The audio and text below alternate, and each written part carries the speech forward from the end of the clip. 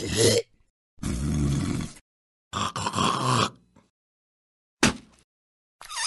it's time for another edition of Spitting Loogs with ESPN's Tom Luganbill. I'm Lance Taylor from The Next Round. It is on Disrupt the Media. Like, subscribe, give us a thumbs up. It is always brought to you by MyBookie. Use that code NEXTROUND to secure a first deposit bonus. That is mybookie.ag. So before we get into the conference championship games, because I want to jump around, I know you've got the weekend off. You're going to Vermont to ski. Good for you.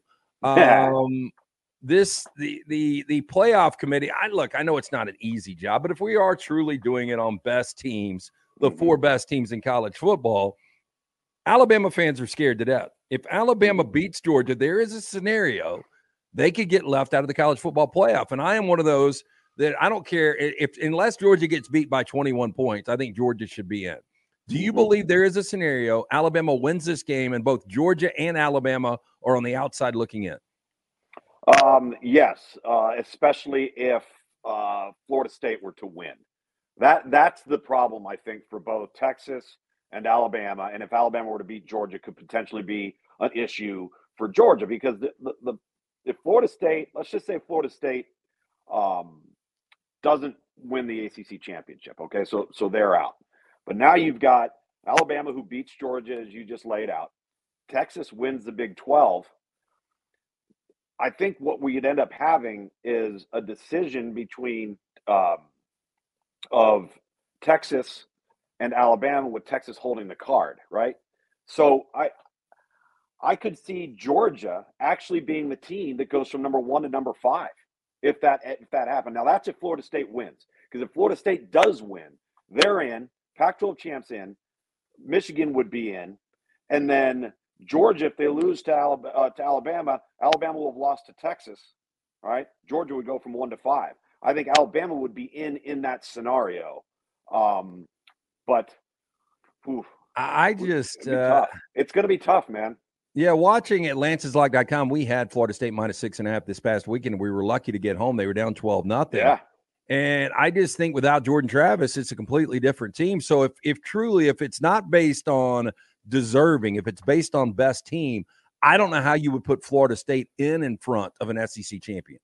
I totally agree with that. Now, are you saying – here's the problem, though. And, again, it gets down to the conversation of most deserving versus best 4 teams. We could be looking at not just one but 2 of the best 4 teams that would not make it. I mean, we could legitimately be looking at that. I just think from a committee perspective, if with their criteria and how they look at things and what they value, if you left an undefeated Power 5 champion out, it would defeat the purpose of the entire thing. And I don't think Florida State is one of the best 4 teams right now. But will they have earned it? Yeah, probably so. But again, look at the disaster we saw last year. You know, TCU loses to Kansas State, all right, stays in the playoff, and absolutely gets embarrassed. And we're talking about getting embarrassed by a team that, under the scenario we just laid out, Georgia, could be out. Like, the committee could be facing a decision to move the number 1 team in the country out of the top 4 if they lose, if Florida State wins. Because, again, you'd have to say to yourself in that room, Georgia lost in their conference championship. Florida State won theirs, and Florida State doesn't have a loss. That's going to be I don't think the committee would do it. Well, you know, in Florida State, let's start right there with the ACC championship game with Louisville and Florida State. Right now, Seminoles minus 2.5, so just a skinny favorite over Louisville coming off that loss against Kentucky. That is obviously the most obvious undefeated to go down this weekend would be Florida State. Watching Louisville this past week, look, I mean, they're a good team. They're not great. Yeah. They had the benefit of a schedule and the ACC being a little bit down, especially in the months of October and November. Yeah. But, I mean, I think that's a coin flip game, and Vegas tells you that right now. How do you think it plays out right now, Louisville, Florida State? I do, too. I think Vegas worries that Louisville is capable of getting into a track meet, and that's not Florida State's game. That's just not how they're going to – they didn't play that way with Jordan Travis. You know, they were efficient, effective, very decisive and methodical on offense, and you had a quarterback that could really hurt you with his legs. Now, you're looking at a backup quarterback who's a very suitable backup quarterback who's played a lot of football. He's actually beaten Louisville before. But if Louisville got out early and scored like multiple times really quickly, that's what I would be worried about if I was a Florida State fan. Because I don't think Louisville's good enough to go toe-to-toe to beat Florida State. But I was also standing there on the sideline watching a Florida State team that got owned by Boston College in week 3 of the season. And that one didn't make any sense to me either. So who knows? Anything can happen. And it's a conference championship game. Yeah, so Alabama fans obviously would love to see Florida State lose that game. But more importantly, they would love to see the Big 12 championship, Texas go down to Oklahoma State. Oh, yeah. Yeah, based on Texas, I saw a few weeks ago, and the Oklahoma State team pre-UCF, I could see it happening. But now, after the last couple of weeks, watching how bad they were against UCF, watching how bad they were in the first half against BYU, and then watching Texas play pretty much a complete game this past weekend against Texas Tech. And Vegas is also telling you they're a 15.5-point favorite for a reason. I just don't see Texas losing this game. Is there a path to victory? If I was to tell you that the Cowboys are +2 in turnovers and Ollie Gordon goes 150 plus. Yeah, then I would tell you that there's a pretty good shot there. The problem is I think Oklahoma State is really one-dimensional, and their one dimension, which is really good, is where Texas is elite on defense. Texas is the number 1 ranked rush defense in the country. They're the number 1 ranked third down defense in the country. They're too good up front. I think they're going to manhandle Oklahoma State up front. I really believe that. And I don't think Oklahoma State is anywhere near as functional if they got to depend on Alan Bowman to win the game through the air. That's just they've been so reliant on Ollie Gordon, and he is a great player. I think it's going to be a good game. What you just outlined, though, if that were to happen, if Texas were to win, if Oklahoma State were to win that game, that's the path for 2 SEC teams to get in the playoff if Florida State loses and Alabama beats Georgia. That would prevent the drop from 1 to 5. So you'd be sitting there with a Pac-12 champ, Michigan, Alabama, and Georgia in some form or fashion if Florida State loses and Alabama beats Georgia. But you'd have to have Oklahoma State beat Texas. Okay, so look, Oregon is really, really good. I still think the best 4 teams at this point are Michigan, Georgia, Alabama, and probably Ohio State. Because I saw if we were in a 12-team playoff, Oregon and Ohio State might meet up in some form or fashion. I think that was one of the scenarios. And I just think Ohio State would beat Oregon. I could be completely wrong. Is there any scenario, and I'm trying to think this out, if Texas loses, Florida State loses, well, Washington or Oregon's going to be in. So there's no way you get those 4 teams in. Ohio State really, they've got no shot unless Michigan loses. And then even they're not going to jump in front of a team that just beat them, right? Correct. And they didn't play in their conference title game. Yeah. So, that would be a really tall order for the Scarlet and Gray. And I do think I would throw Texas in that discussion of being a top 4 team. They are a playoff caliber team. Even with the loss of Jonathan Brooks, defensively, I would stack them up against anybody in the country. And I mean, they are really, really good on that side of the ball. And I think that's what's unfortunate. We're going to have this conversation for the next week and through the weekend and through next Tuesday about top 4 teams versus most deserving. And while I think Florida State is deserving, I don't think they're a top 4 team right now. Even if they beat Louisville and won the ACC championship, they go undefeated. They will have earned the right to go. But I think there's 2 or 3 teams out there that would beat them. Well, look, in Washington, Oregon looks like a top 4 team to most people. The committee tells you that, or at least they think that. Yeah. Washington is in the top 4 because they're undefeated and they beat Oregon, but they don't look like a top 4 team. Yeah. I mean, right now, 9.5-point favorites. That was the number that really surprised me the most because I thought in the rematch, Oregon would be like a 4 or 5-point favorite. I did not see it almost double digits. Do you see a path to victory for Washington? I think Oregon has to help them. Like, I think Oregon has to go out and maybe have a bit of a bad day or, all of a sudden the quarterback gets hurt or, Bo Nix gets hurt or they turn the ball over a bunch of times. They got to do something uncharacteristic to what their nature has been since they played that first game. Because I think Vegas looks at that Oregon team and looks at Washington and doesn't like the way Washington's playing on defense. And right now, Oregon has looked virtually unstoppable offensively. And I keep going back to that Utah game in Salt Lake City where they just did things to a Utah defense that nobody does and did it on the road. And so I think that offense for Oregon it might just be too much. And I don't think that Dan Lanning will take some of the risks that he took. Maybe not early in the game like he did the first time around. I thought he was unfairly judged a little bit. I thought one of them was a little bit too much of a risk. Didn't have an issue with the other two. But maybe he'll be a little bit, not to say conservative, but maybe not be as aggressive early in the contest. It's ESPN's Tom Luginbill. It's Spitting Loogs right here on Disrupt the Media. Like, subscribe, give us a thumbs up. It is always brought to you by LancesLock.com. Not only can you get sides and totals for the conference championship games this weekend, also player props. And, of course, the NFL.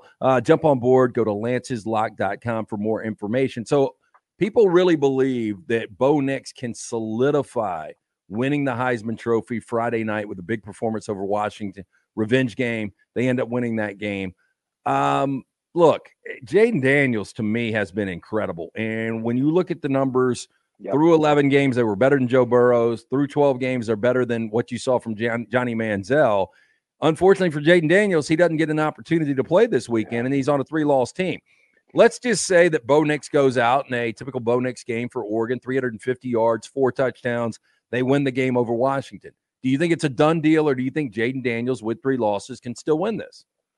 I would hope it's not a done deal, and I would hope that more people decide to wait who have a vote. I will not be voting until next week. I don't know why voting opens up a week early or why anybody would place their vote prior to one of the leading candidates playing.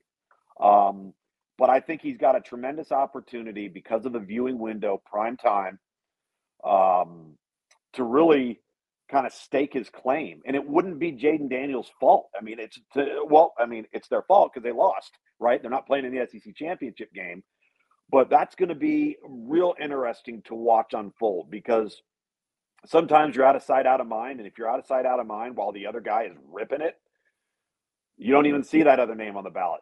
You know, it's there, but all you feel is that freshness of what you just saw. And that's human nature. That helps Bo Nix.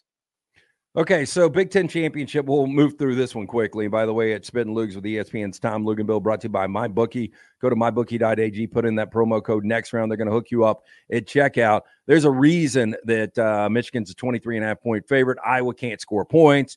At LancesLock.com, we had Nebraska minus 2.5. I don't know why they were throwing the football late. Take it to overtime. I was struggling on special teams. And this is not Brock Purdy. This is Chubba Purdy. And it was just awful. And I said this, Luginbill, you'll love this. I was on the way to Nashville, girlfriend's Thanksgiving up there with her family. And the only thing worse than watching Iowa, Nebraska was listening on Sirius XM to the play-by-play of Iowa, Nebraska, and Iowa's play-by-play guys en route to losing that game in the fashion we lost it. But Iowa's got no shot at beating Michigan, right? Well, if it's 23 points, I would imagine the score will be 23-0. I could see that. So I could see it too. And I think Iowa's good enough defensively to, at least get some series back for the offense, get off the field. They'll make it. I think they'll make it tough on Iowa, but they've owned Iowa. And so we'll see. I don't know the job that Iowa has done. I think everybody's still trying to figure it out. Like none of it makes sense. How do you get to double-digit wins playing football like that? I mean, and it just goes to show you that defense does still matter, and you need some things to go your way, and you need to bounce here and things of that nature. But man, it is. Look at Bill. Today's college football in the last 7 weeks, in 2 months, they've scored over 20 points once. I know. They won 10 games. It's impossible. It's impossible. I mean, but again, I guess you got to respect it. But holy smokes! So, yeah, I mean, I could see this one being 45-7, 45-0, or I could see it being like 13-10 and just being a knockdown, drag them out, blue collar lunch pail type of game. Okay, before we get into Alabama, Georgia, SEC Championship, and our review of Ridley Scott's Napoleon, which we both saw this week, the 4th and 31 for Alabama. The amazing thing to me is crazy things happen in Jordan Hare all the time. I think we talked about this on Spin Loogs last week. But it wasn't the fact that Alabama won the game. It was that throw from Jalen Milroe, because you played the position and somebody calculated it went 52 yards. That was a frozen rope that he threw to the back of the end zone to Isaiah Bond. How difficult is a throw like that in that situation? Well, when you consider where the ball ended up, and the other places it could have ended up, he really threw it in the only spot it could have been thrown to. Yeah, because most people thought the trajectory was going out of the back in the end zone. Right. And the thing is, had it not dropped, if let's just say Isaiah Bond goes up to do what he did, and it goes through his hands, it literally would have landed on the back corner of the white part of the end zone. Like it dropped right in the one spot it could have. So that the accuracy of it, there's a lot of guys who have a strong enough arm to make a 50-yard throw in the air. But the accuracy of it and where the ball was placed, and the fact that Isaiah Bond's one of their shorter targets. It's not like they had, the big 6'3", 6'4", I think height advantage. Yeah, I thought it was going to be like Nyblack or Malik Benson. I was like, you got to go to one of these tall, lanky guys. Well, that, and I mean, I was talking with Jim earlier in the week, Dunaway, and we were talking about, the two-man rush and then the late ad as the spy over the center. I think that they got so spooked on that 3rd and 20 or whatever it was, and Jalen Milroe gets 19 before the collision. Yep. And okay, maybe that spooks you, but dude, he literally has to run like 40 yards to get a touchdown. And if you rush him or you zone rush him, let's just say, and you're facing the court, if he takes off and run, he's going to have to make at least 6 or 7 guys miss just to have a shot at getting to the end zone. Well, and you've got another 6 in the end zone that are going to be coming up once he passes the line of scrimmage. Yeah, I mean, that was the defensive call was awful, and it was bewildering. And I know it's late in the game, but you got to be prepared for those situations. And that's one of those that, much like the kick 6, Alabama fans have never gotten over. I don't know if Auburn fans ever get over a 4th and 31. Well, they've had a lot of breaks in that stadium in a lot of games. You remember that tipped ball over the middle against Georgia? The prayer Jordan Hare. Yeah. I mean, they've had some things go their way, too. Trust me, I had Georgia in that game, and all they had to do was knock it down. Made no sense. Yeah, I've gotten burned a lot. I did have the Auburn Tigers this past weekend plus 13.5. So felt good about that at lanceslock.com. Okay, so SEC championship. This game opened at Georgia a -4. It went up to 6. It's now down to 5, 5.5, depending on where you're shopping at. Hopefully, mybookie.ag. It reminds me a little bit of 2021, but in that game, Alabama was coming off a win over Auburn where they couldn't block Auburn, and people were saying with this defensive front on Georgia, Bryce Young won't survive the game. There's no way they're going to be able to make it through. And the offensive line played incredibly. Brian Robinson came back, was kind of heroic in that game with an injury. And Jamison Williams was lights out. They don't have a Jamison Williams. I don't think Georgia's defense is as good. Yeah. But I think Alabama's got a shot in this game. Well, I absolutely believe Alabama's got a shot, and it's because they have an electrifying, dynamic runner at quarterback that now Georgia has to account for. Like when you look outside of calling Joe Milton an above-average runner, who has Georgia faced that is a nightmare to deal with at quarterback with their legs? Nobody. So, and that's I got in this discussion. There was why is the running quarterback such a problem? I said because you don't have the numbers in the box to defend the box with your normal allotted numbers when the quarterback is one of the 11 players in the run game. Because if he's not in the run game, everybody's playing 11 on 10. So, people talk about, Kirby Smart and Nick Saban have had trouble against running quarterbacks. Yeah, along with everybody else too. And guess what?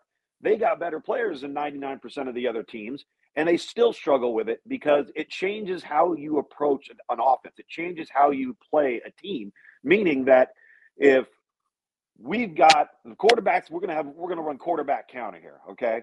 And we got a tailback and an H-back. So now that's 6 players up front to block, right? But guess what? There's a 7th because the quarterback is now the runner. So a team like Alabama or Georgia that's athletic enough to play with 4 down linemen, 2 linebackers, 6 in the box, and defend the box routinely. Now, guess what? Do the math. They got 6, you got 7. And that's how they get you. So if you're Alabama on defense, like you're looking at Georgia, and as good as they've gotten, and as much as Carson Beck has grown up, and he's been, I think Carson Beck could work himself into Heisman conversation next year with his development this year. That's how good he's been playing. But they always know where he's going to be. And I was going to ask you about Carson Beck because, I looked today, I think Phil Yates, one of your colleagues, had his top 5 draft eligible quarterbacks. And I've said for the last couple of weeks, people don't realize, but Carson Beck is draft eligible. Yeah. And just based on the upside, if I'm an organization, I think he's worth a first-round look if you've got a quarterback that can play for the next 2 years and develop him under that quarterback. Now, I don't know whether or not Carson Beck will come out, but to me right now, outside of Caleb Williams, Jaden Daniels, Drake May, I got no problem taking him over those other guys. I don't know how you feel about it. Well, number one, it's not a coincidence that he's playing really, really good football because he's a redshirt junior. He's not one of those kids that arrived on campus, didn't play right away, and started crying and got in the transfer portal. He worked, he battled, he developed. He had to beat out 3 other guys to win the job this year. So he's a little aged, a little more seasoned. The only pushback I give you on that is I think the NFL has gotten a little bit gun-shy with guys that have limited starts, like Mitch Trubisky, Mark Sanchez, the guys that have been talented but haven't played a lot. Those guys have not succeeded in the National Football League, at least long term. And I think, if I'm Carson Beck, I come back, I get a $1 million NIL deal, I get more reps, and then maybe I'm the first quarterback out next year because Caleb is going to be that guy this year. Yeah, Caleb, you're going to have Drake. I mean, there's going to be opportunities for Carson Beck, and if he keeps playing well. And so, but the point we were getting at when I was talking to him was the Alabama, at least on defense, knows that he's in the same place all the time. They don't have to worry about that with him. So if there's an advantage there, I think it's the fact that Georgia has to account for that all the time. And what we've seen from Alabama, at least as of late, is we've seen finally a quarterback that's not trying to fight against what his natural gifts allow him to do. I think he's tried to prove so hard that I can be a passer, I can be a thrower, and I'm going to hang in there and I'm going to wait. And then all it's done is put the team at a detriment, right? And once he got that in his head that, wait a minute, I can just take off and I can make all kinds of spectacular plays. Next thing you know, the offensive line is playing better. He's making more throws in the passing game because people are having to come up and contend with quarterback run. You have more one-on-ones downfield. I think his realization that, wait a minute, I need to use this is my superpower. And I was trying to fight it before, and now he's embracing it, and the entire team is benefiting. Hey, before we get to entertainment and Napoleon, when Brock Bowers is 100%, he's the best player on the field in almost any situation. I just don't know if he's 100%. Like Kirby Smart probably wise to sit him and Ladd McConkey last week against Georgia Tech, and it was kind of a yucky game that they ended up winning by 8. Never really in doubt, kept him at an arm's length the entire game. What do you expect health-wise from Brock Bowers, and how do you defend him if you're Alabama? Because going back to 2021, they had their hands full with 19, as most teams do. Yeah, nobody's really had a plan. And like we've said all along on this, when we've talked each week, even when he's covered, he's not covered. And I think the problem with him is he's used in ways that people don't use the tight end.